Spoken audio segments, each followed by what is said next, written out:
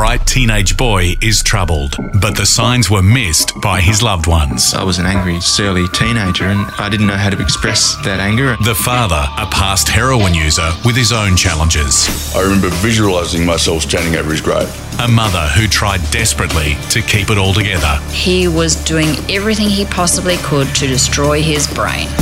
A grandfather's revealing story. There was no way out, and I flew back to Singapore without my children.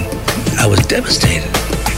From one drug to another, the intelligent teenager turned to ice, and the destruction began. And so the first time he injected me, it tasted a bit like strawberries and battery acid. Only the strength of his character and the love of his family changed his course. Things escalated very quickly.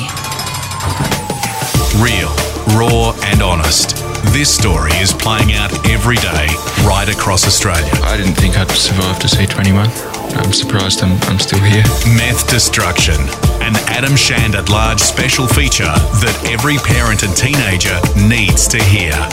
Available now on Podcast One. Listen for free at podcastone.com.au, download the app or search Meth Destruction on Apple Podcasts.